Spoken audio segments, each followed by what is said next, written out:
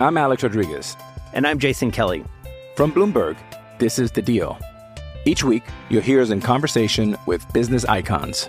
This show will explore deal-making across sports, media, and entertainment. That is a harsh lesson in business. Sports is not as simple as bringing a bunch of big names together. I didn't want to do another stomp you out speech. It opened up so many more doors. The show is called The Deal. Listen to The Deal. Listen to The Deal on Spotify. When you need mealtime inspiration, it's worth shopping Kroger, where you'll find over 30,000 mouth-watering choices that excite your inner foodie. And no matter what tasty choice you make, you'll enjoy our everyday low prices, plus extra ways to save, like digital coupons worth over $600 each week. You can also save up to $1 off per gallon at the pump with fuel points. More savings and more inspiring flavors make shopping Kroger worth it every time. Kroger, fresh for everyone. Fuel restrictions apply.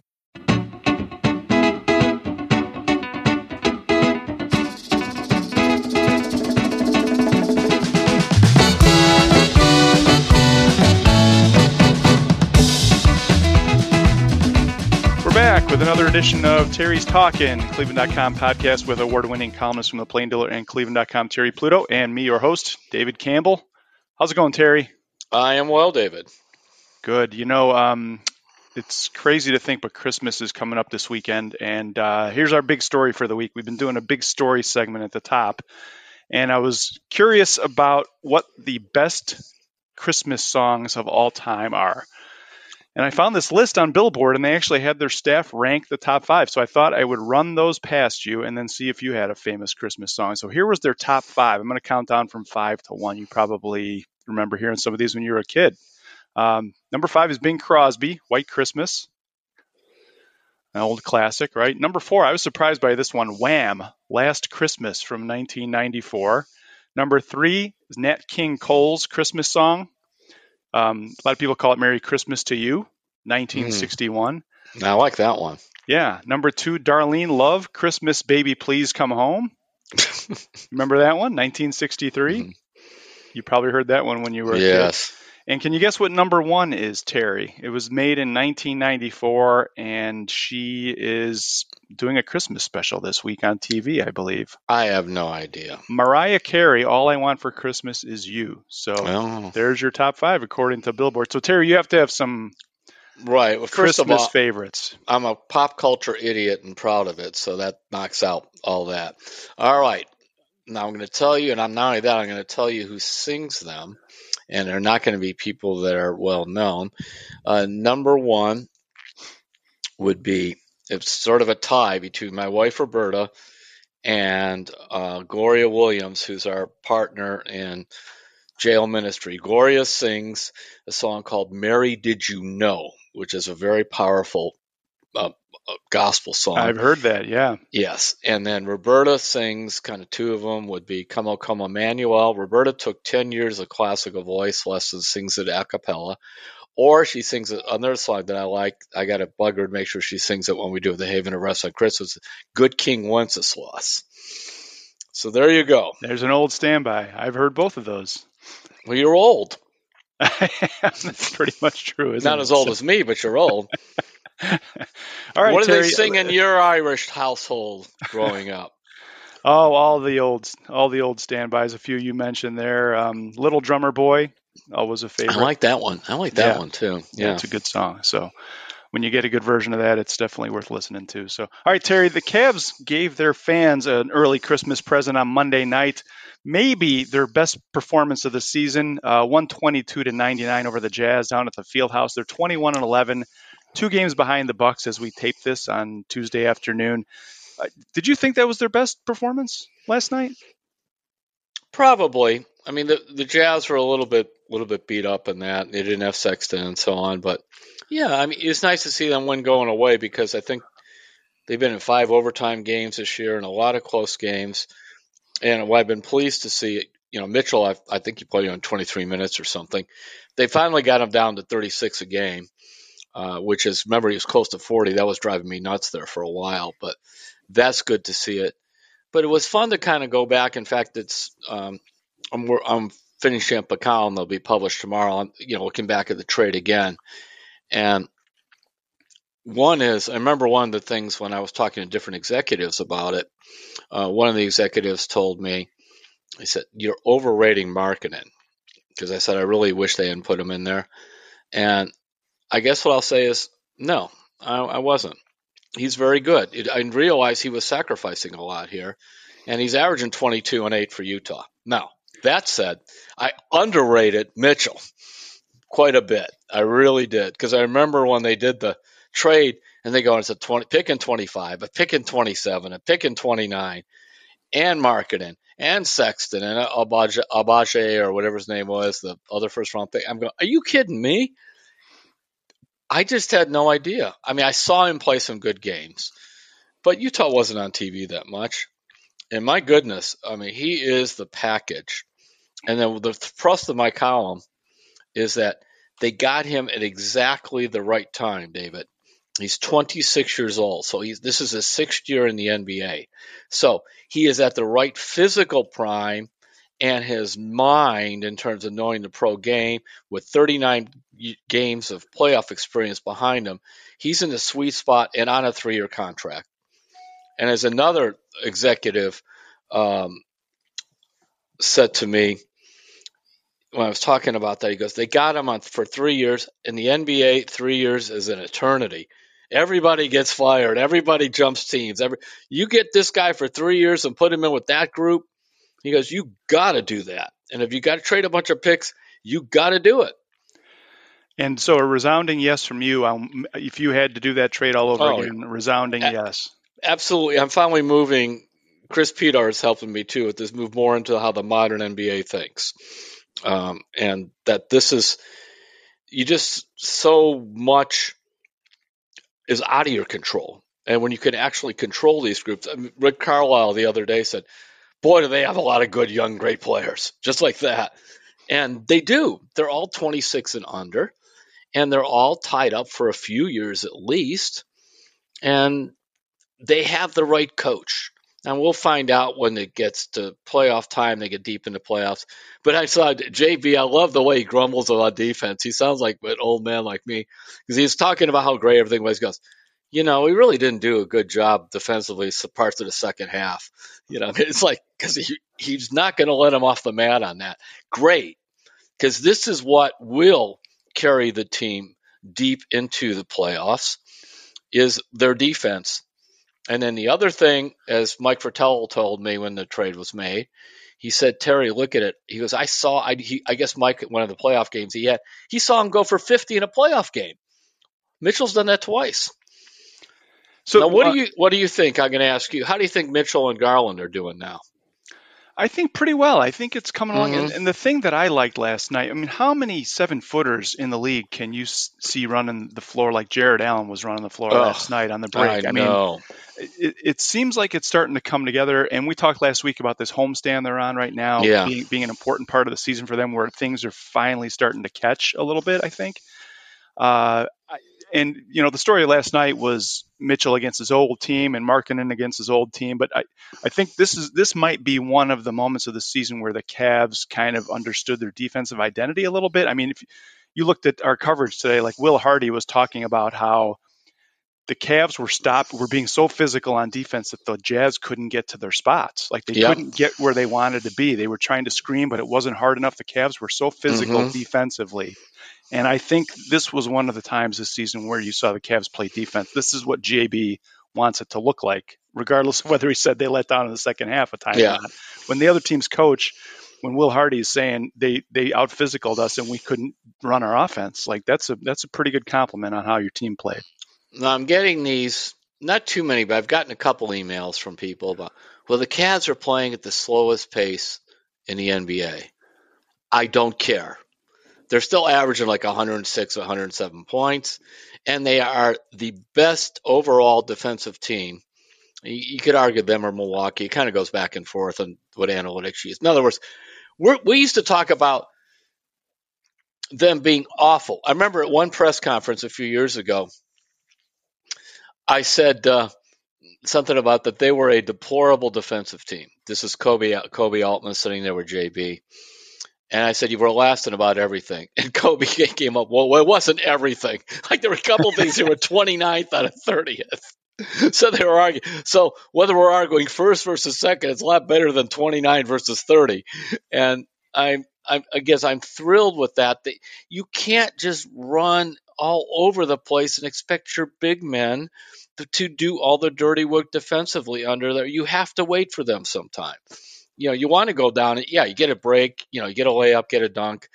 I'm still not as wild as some people are about everybody runs and just fans out and fires threes with nobody under the basket. But I guess it depends who's shooting them. But again, it's better. What else do you see about Garland and Mitchell that you like? Well, and Chris Fido wrote about this today. I was actually going to ask you, Terry, like you see a lot of superstars join a team and they want the ball all the time and it's all about them and their image and their stats. And Donovan Mitchell has not been that. He's kind of been one of the guys from day one, and Chris Fido wrote about this today. And I think that's another thing that separates him aside from his talent is just his team attitude. And we talked about the culture, but I think that's another reason it's working is these guys are not fighting for shots.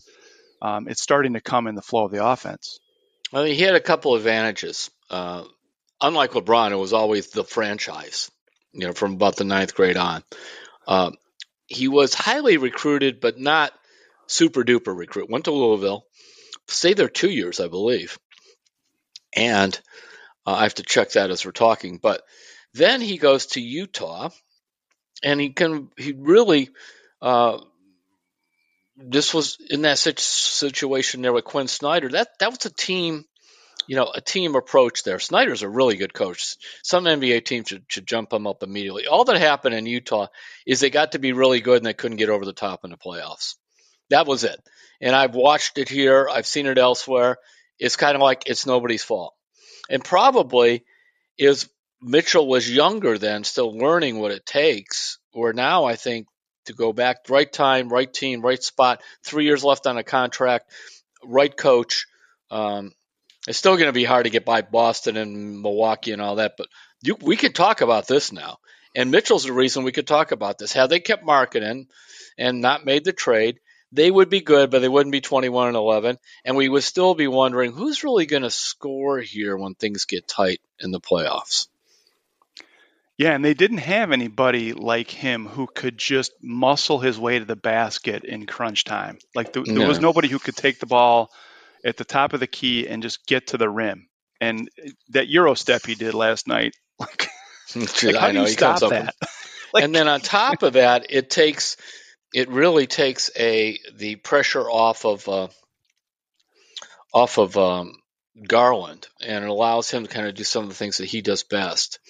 So it's really been it's been fun to see, and I'm glad Markkanen is playing well, and I'm glad Sexton's in a role that come off the bench 20, 25 minutes, put up some shots. This is good for you. So I like all that, and they're a likable team. They combine the old school elements with the modern game, and they don't say stupid stuff. They don't do stupid things. I know sometimes you get discouraged with the effort, but some of it is the product of the NBA. I mean, they got in there and they slugged out, won an ugly game with Dallas. That's always a challenge there. So we'll see as it goes on. Like you mentioned, they've got Milwaukee and some others coming in.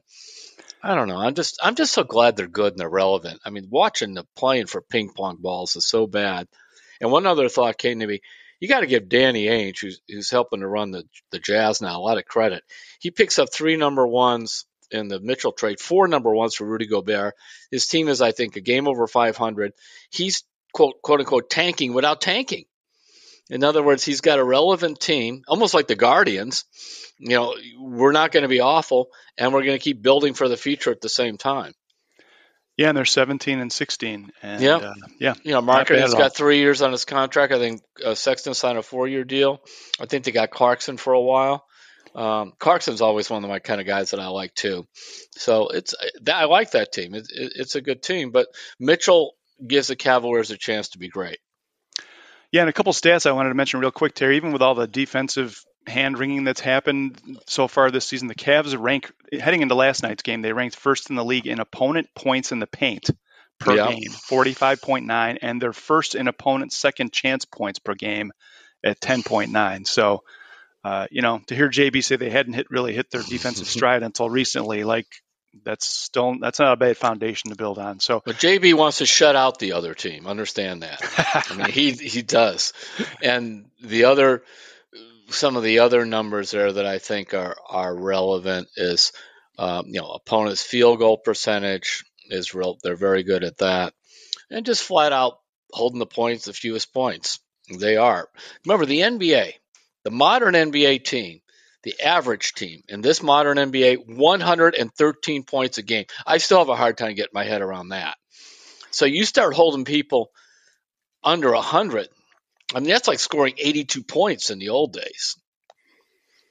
Yeah, it's not like the old 90s where you couldn't go to the basket in the playoffs without getting clothesline. The whistles blow. And free by the throws. Way, you and I were on the traveling thing, and I'm glad that bird flew away. It landed for one day in New York where they kept blowing the traveling whistles, and then it's gone. Yeah. I mean, call real traveling. Don't just call it. So, Terry, you mentioned, so the Cavs have 3 games left on this homestand. Wednesday against Toronto, Wednesday, Milwaukee, Friday, Toronto, and then Monday, the day after Christmas, against Brooklyn. Milwaukee and Toronto have kind of been a nemesis for this team so far. Are we going to learn anything about the Cavs these next 2 nights? Yeah, they know how to play. And what do you want to see? They know how to play the Cavs. They go after them. They usually do a good job, especially when Garland was the primary ball handler, trying to get it out of his hands. They'll still go after him and do it. Toronto is just as tenacious. They're not as gifted physically as the Cavaliers, but as tenacious defensively. And Milwaukee is the champs. They have that. So, yeah, I want to see how they match up against them. And I like how the Cavs are finding different reasons to play the games. That's part of what you have to do during the regular season. Okay, this one's for Donovan. Then before they were like Doncic, what can they do with Luka? Can they shut him down? Match up with Milwaukee. Just find different reasons to keep yourself interested. All right, Terry, speaking of keeping yourselves interested, why don't we take a break, and when we come back, we'll talk about the Browns, who are finding reasons to stay interested in the rest of their season, and we'll talk about kind of what they're trying to accomplish these last few games. We've got some Guardians we can talk about. We've got some good Hey Terry questions, and we'll be right back on Terry's Talking. I'm Alex Rodriguez. And I'm Jason Kelly. From Bloomberg, this is The Deal. Each week, you'll hear us in conversation with business icons. This show will explore deal-making across sports, media, and entertainment. That is a harsh lesson in business. Sports is not as simple as bringing a bunch of big names together. I didn't want to do another stomp you out speech. It opened up so many more doors. The show is called The Deal. Listen to The Deal.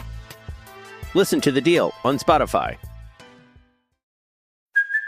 Hey, it's Kaylee Cuoco for Priceline. Ready to go to your happy place for a happy price? Well, why didn't you say so? Just download the Priceline app right now and save up to 60% on hotels. So whether it's Cousin Kevin's Kazoo Concert in Kansas City, go Kevin, or Becky's Bachelorette Bash in Bermuda, you never have to miss a trip ever again. So download the Priceline app today. Your savings are waiting. Go to your happy place for a happy price. Go to your happy price, Priceline. We're back on Terry's Talking. Terry, the Browns are 6-8. They are really using these last few games to try and get Deshaun Watson up to speed. A nice cold win over the Ravens on Saturday. What did you think of Deshaun Watson? This is going to be like our weekly topic of discussion, but better than the first 2 weeks, and it seems like he's starting to get this a little bit.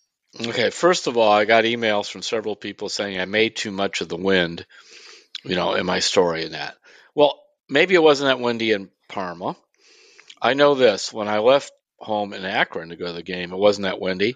And then I got to the parking lot there by the lake, and I walked out the door, and I almost got slammed back into the car because the wind tried to close the door. I'm like, it was windy. When you're on the field in this 20 to 30 mile an hour wind, it is hard to throw it, and it changes how the game is played, not just in terms of the cold temperatures, but when you see Justin Tucker couldn't quite get his things all lined up together, that was hard. Okay, so we set that.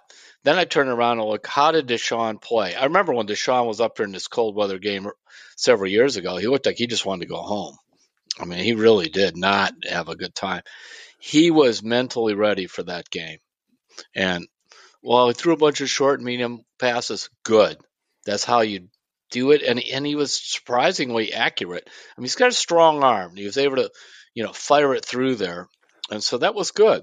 I just wanted to mention real quick, Terry, Irie Harris, who covers the Browns, one of our Browns reporters, he put a passing chart up after the game, and he did not throw one pass 20 yards or further downfield the whole game the other day. And if you see the graphic, it's pretty striking. And I think you're right. What the Browns were trying to do was not make a big mistake. They knew it was going to be a low-scoring game and just keep possession of the ball and go with the safe short stuff. Watson, 18 of 28, 64.3, 161 yards, 1 touchdown, no interceptions, 91.5 passer rating. So are you feeling good about where he's at right now? Better, yeah. I mean, each game has been better than the last. And so we'll see what comes up. Of course, I guess we're going to have, below zero temperatures this weekend. But good, let them play in that. And then you go to Washington and Pittsburgh for the last two in January. Yeah, I want to see what it looks like. But and remember, I was not a big Watson apologist or anything like that. But also, we evaluate him on how he's playing. And it looks pretty good to me right now. And so we'll see what comes next. But to sit there and evaluate in front of your television set, you don't take into consideration the conditions. It's just like I don't like Cade York pulling these kicks foul, as they say, like a baseball player. Now that had nothing to do with the win; that was him. But the fact that Justin Tucker missed a kick and a straight-on kick, and so did Cade York, it was hard to kick. It was hard to throw. In fact, I saw John Harbaugh said at his press conference, I think on Monday, that he wishes he had run the ball even more.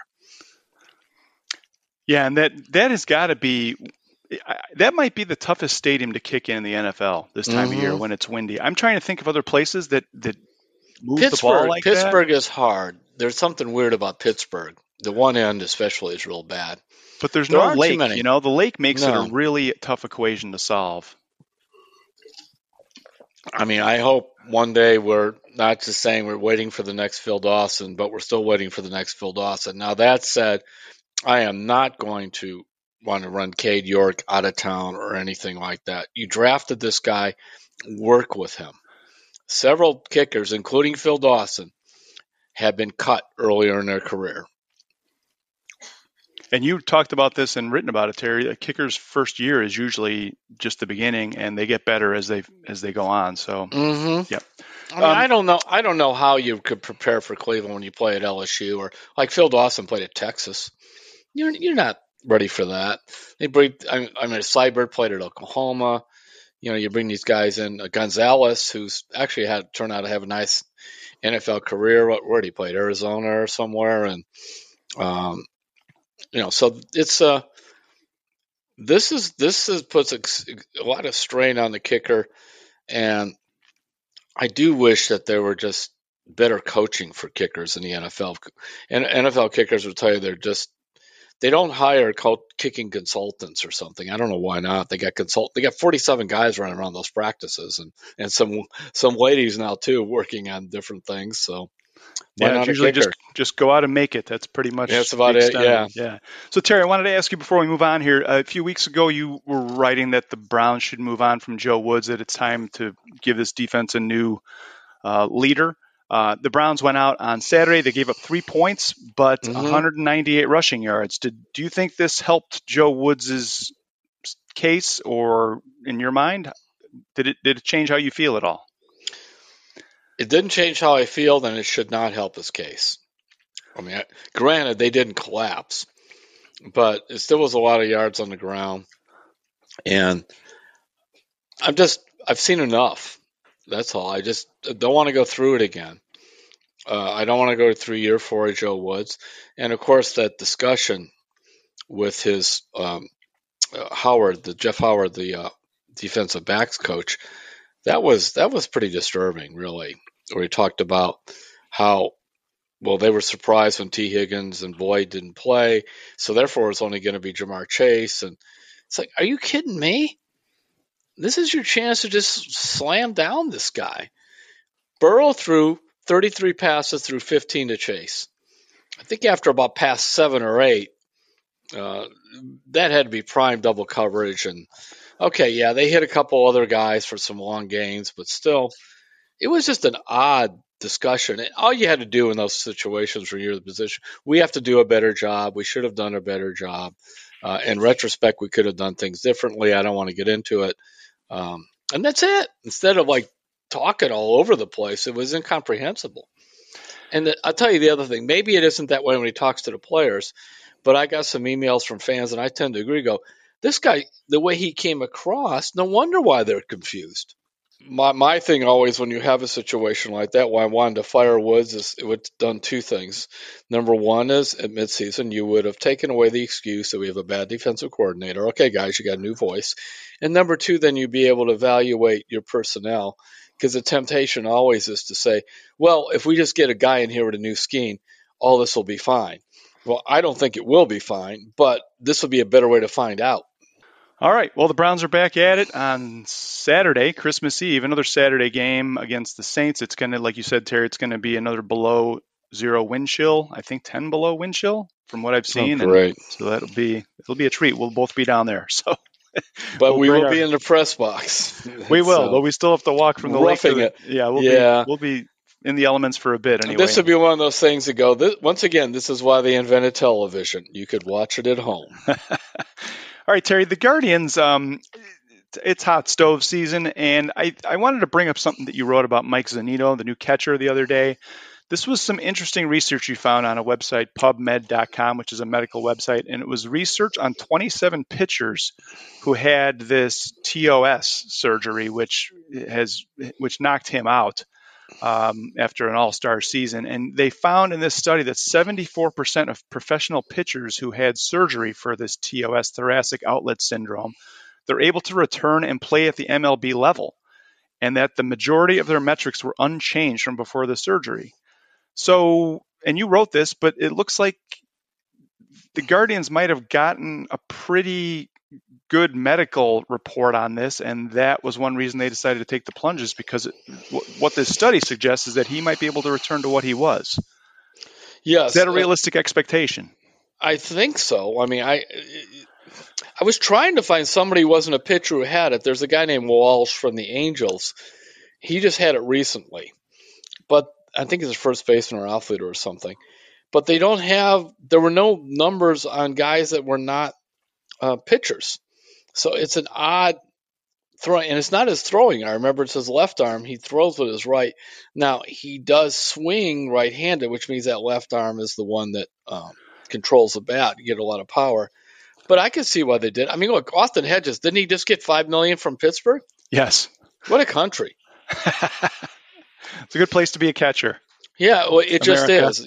Catcher, left-handed pitcher, those kind of things. It's hard to find them. So it's a good gamble. I think they're going to look around for their next Luke Maile, another one of these guys on a minor league deal that they could bring in just in case. Because maybe this guy goes to spring training and it doesn't go well. I mean, they're optimistic in Zunino, but we don't know. All right, so I think last week, Terry, I thought we kind of did this, but not really. And I wanted to kind of run through, it's opening day, and you're Terry Francona, and you've got to make out the lineup card. And I just wanted to get this on the record for fans. What is your opening day lineup as of right now? Okay.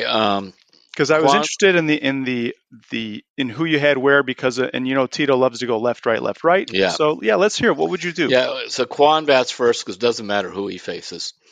Rosario bats second. He's much better against lefties, but he's my number 2 hitter.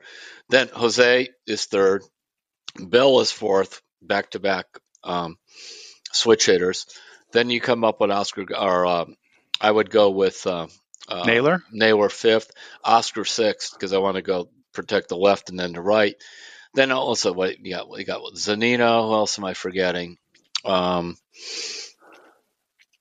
you have whoever your DH. If you DH Naylor, Then you're going to go with, I would go with, I would go to Oscar 6. I would go Jimenez 7th because there's your left-handed hitter. Zunino, and I must be forgetting somebody else. Miles Straw. Miles Straw. Yeah, Straw's 9th. Yeah, so there you go. Zunino 9th, Straw 8th. But he seems to like Straw 9th and then roll up into the other guys because Straw can draw some walks and do that. So that's, if Zunino can play, he's above average defensively. He's not great, but he's good. And then you have, I think Rosario's at least average at short. Jimenez is Gold Glove at second. And then you have Straw, who's people get on him. I mean, this guy's stats in center field are elite defensively. I mean, he saves a ton of runs. So you're strong up the middle there. Jose's pretty good at third. Bell's okay at first. And Juan is tremendous in left field. And Oscar is very underrated in right. It's a good defensive team. So I was interested that you put Jimenez 7th in that lineup. Mm-hmm. Breakout season last year. Did you entertain maybe putting him higher? I thought about maybe putting him 2nd. But, it seemed like it just was working up there with Rosario. That's all. No other reason. And you could always switch it around. Of course, Jimenez plays hard too. I mean, he comes at you, he steals bases, he runs hard. I just love the way Rosario and Jose are like attacking the base pass back to back. And Juan does too. That's a nice thing. If you think about their way the guys that can run, Straw could run, but he doesn't get on much. Juan can run. Rosario could run. Jose is amazing. He looks at me and think he wouldn't be able to run at all, but he can run. And Jimenez steals bases. So it's really nice. Oscar hits a ton of doubles. Once he gets rolling, he's pretty quick. So, I mean, they're fun. I'm looking forward to it. And this is a lineup like last year, Terry, that puts pressure on the opposing defense, like in a number of ways. And if they get some more pop with Bell and Zunino, it's going to be an interesting season again. So, interesting. The more Francona says, at least when we hit the ball and put it in play, it gives us a chance. So now Zunino, by the way, he strikes out a lot. I mean, that's going to come with the package. I don't think the surgery is going to change that. So speaking of Jimenez, Terry, and Paul Hoynes and Joe Noga, our Guardians reporters, have written about this. But he's playing shortstop to get ready for the World Baseball Classic. And we've seen over the years in Cleveland, guys playing in this World Baseball Classic, they either get hurt or the pitchers go too hard too early. What do you think of Jimenez playing short? Are you okay with that? And do you have any concerns about what this might do to the start of the season for him? I don't worry too much about position players. I do with pitchers. I remember when Andrew Miller pitched in it, Francona kept talking to us about background about Vinny Pistano. Remember him, Vinny Pistano? And he hurt himself in the World Games and never was the same after that. And Francona had a couple other guys that happened to, but they all were pitchers. He wasn't too concerned about the position players. So I guess I'll stay on that. And a lot of those guys would play in the winter leagues and everything else. And I believe Jimenez, I might be playing a little bit this winter. I'm not positive on that. So with him, no, but if I would not want, and really, if I were running a team, I wouldn't send him any pitchers. Or I would send them, my third, Connor Pilkington or somebody, guys from AAA that might pitch a little bit here that you just kind of maybe just want them to even get some more innings. Yeah, I mean, it's hard. And Chris Antonetti and the front office have talked about this. Like, these guys want to play for their countries. Yeah. And there's some places where this means a lot more than it does in the U.S. in a lot of ways. And it's like you don't want to deprive them of that chance. But at the same time, you got 162 games to play.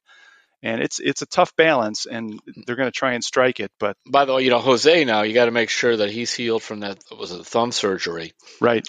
That would be the only caveat about a position player playing would be if he's coming off surgery or something. All right. Well, we got some more hot stove stuff we'll be talking about this winter here. It's always entertaining to see the moves that are made and Paul Hoynes wrote on Sunday about, I think he called it the tsunami of money that's flying around Major League Baseball. So we'll be keeping track of all that too. All right, you ready for some Hey Terry questions? Sure.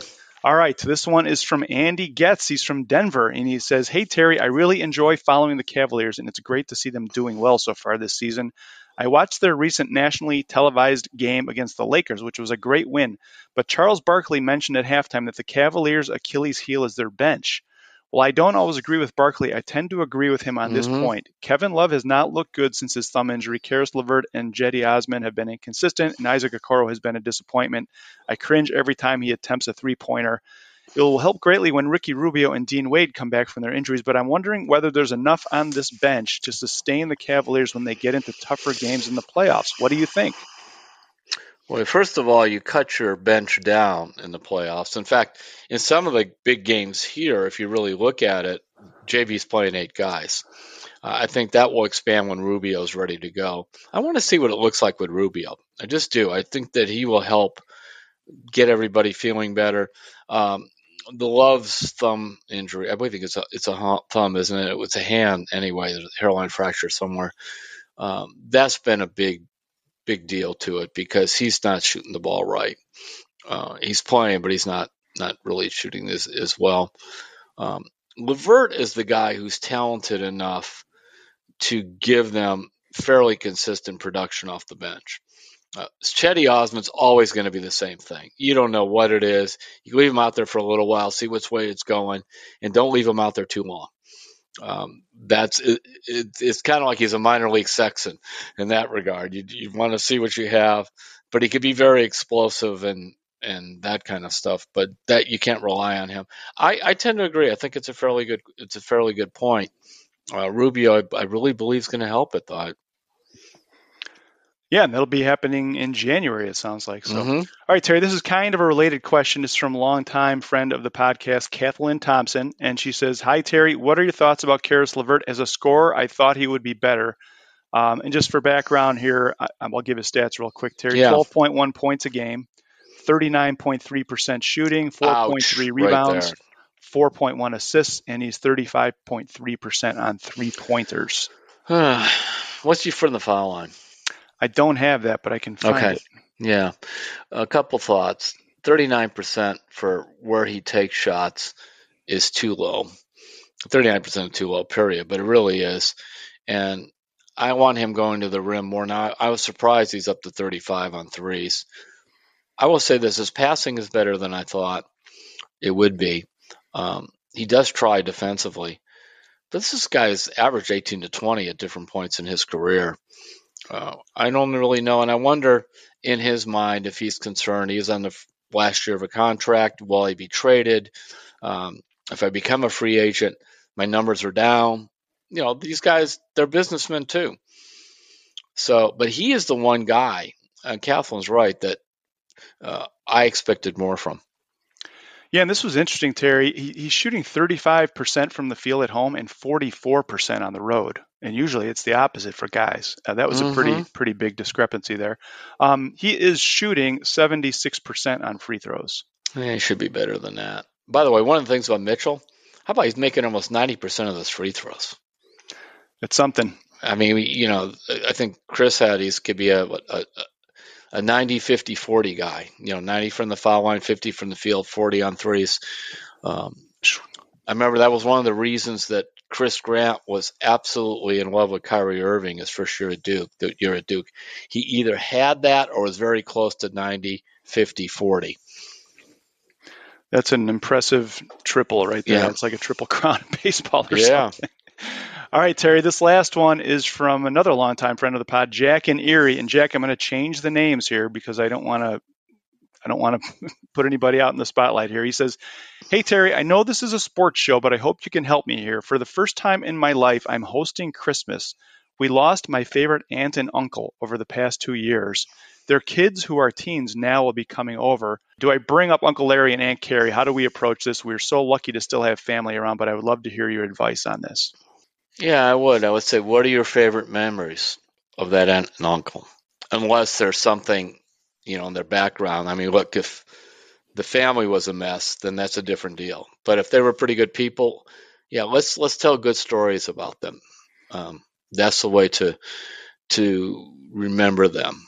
And to acknowledge that they're not there and that they're being missed, I suppose, right? Yeah. Well, yeah, exactly. Don't pretend. I mean, to pretend that chair is empty and it doesn't matter, even if there's somebody sitting there, because especially if they get together every year and people sit at certain spots at the table and then a person's not there. Let's do it that way. And yeah, it's sad, but it's also the old thing, you could laugh through the tears too. I'm sure there's some good stories about them, but that's what I would do.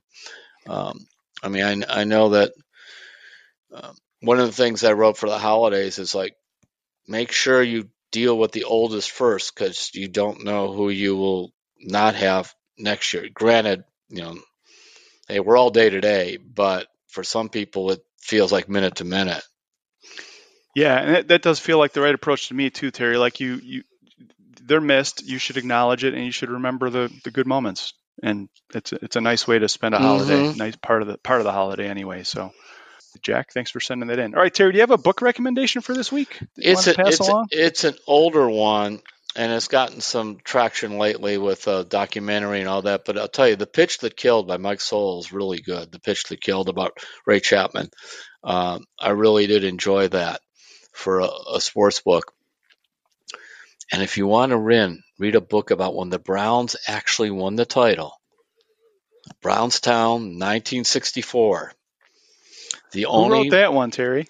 The guy who's named after a former planet that was kicked out of the planetary thing. I mean, that was really you talk about a Russian election in there. Only like 20% of certified astronomers voted in that to kick Pluto out of the solar system or whatever they did. You should have hired an army of lawyers to push back. I should have. But yeah, the Pitch That Killed, I was thinking about that. And that's one that you can find pretty easily. And, just a whole different thing. One of the interesting parts about the 20 Indians, and this was something that before that book came out, I remember I wrote a story on them, was how they're the big debate on can they actually have a World Series in 1920 that's not fixed. Remember that. 1 year after the Black Sox scandal, wasn't it? Yep. So one of the things that went through without any big stories or any doubt about that. And of course, remember, Cleveland only wins a World Series when they have a playing manager. That's right. Speaker and Lou Boudreau. Time for Tito to put the spikes back on. Yeah, go on there, pinch hit a few times like Frank Robinson did. So. All right. Hey, real quick, Terry, you mentioned your books. Books are a great gift, and if you want to check out all of Terry's, you can find them all at terrypluto.com. Also, here's your weekly reminder. If you want to subscribe, a subscription to cleveland.com is a great idea. The easiest way to do it, just go to cleveland.com/Browns. There's a blue banner at the top. You can subscribe, get everything on the website for free. Plus, you get a Browns newsletter every morning, and you can sign up for texting from our Browns reporters. And that's all included in the subscription. So that helps support journalism, and we appreciate it if you can do that. I think that's it, Terry. We good? I am all set. All right. I will see you down at the game on Saturday. Everybody, have an awesome Christmas. Have an awesome Hanukkah. Awesome any holidays that you celebrate this holiday season. We hope you have a wonderful time. I have a public service announcement before we leave. All right. Let's hear it. As someone who once upon a time, the pipes burst when it was cold. Really? As the weekend comes, turn on the little water, let it trickle through, because you do not want cold burst pipes. So what happened? How bad was it? It was when we lived in Savannah a long time ago. But it happened to our neighbor, and it was bad. Your water's out for several days, because oftentimes when it gets this cold, a lot of people don't do that. Their pipes burst, and the plumbers are way too busy, and it's way too expensive.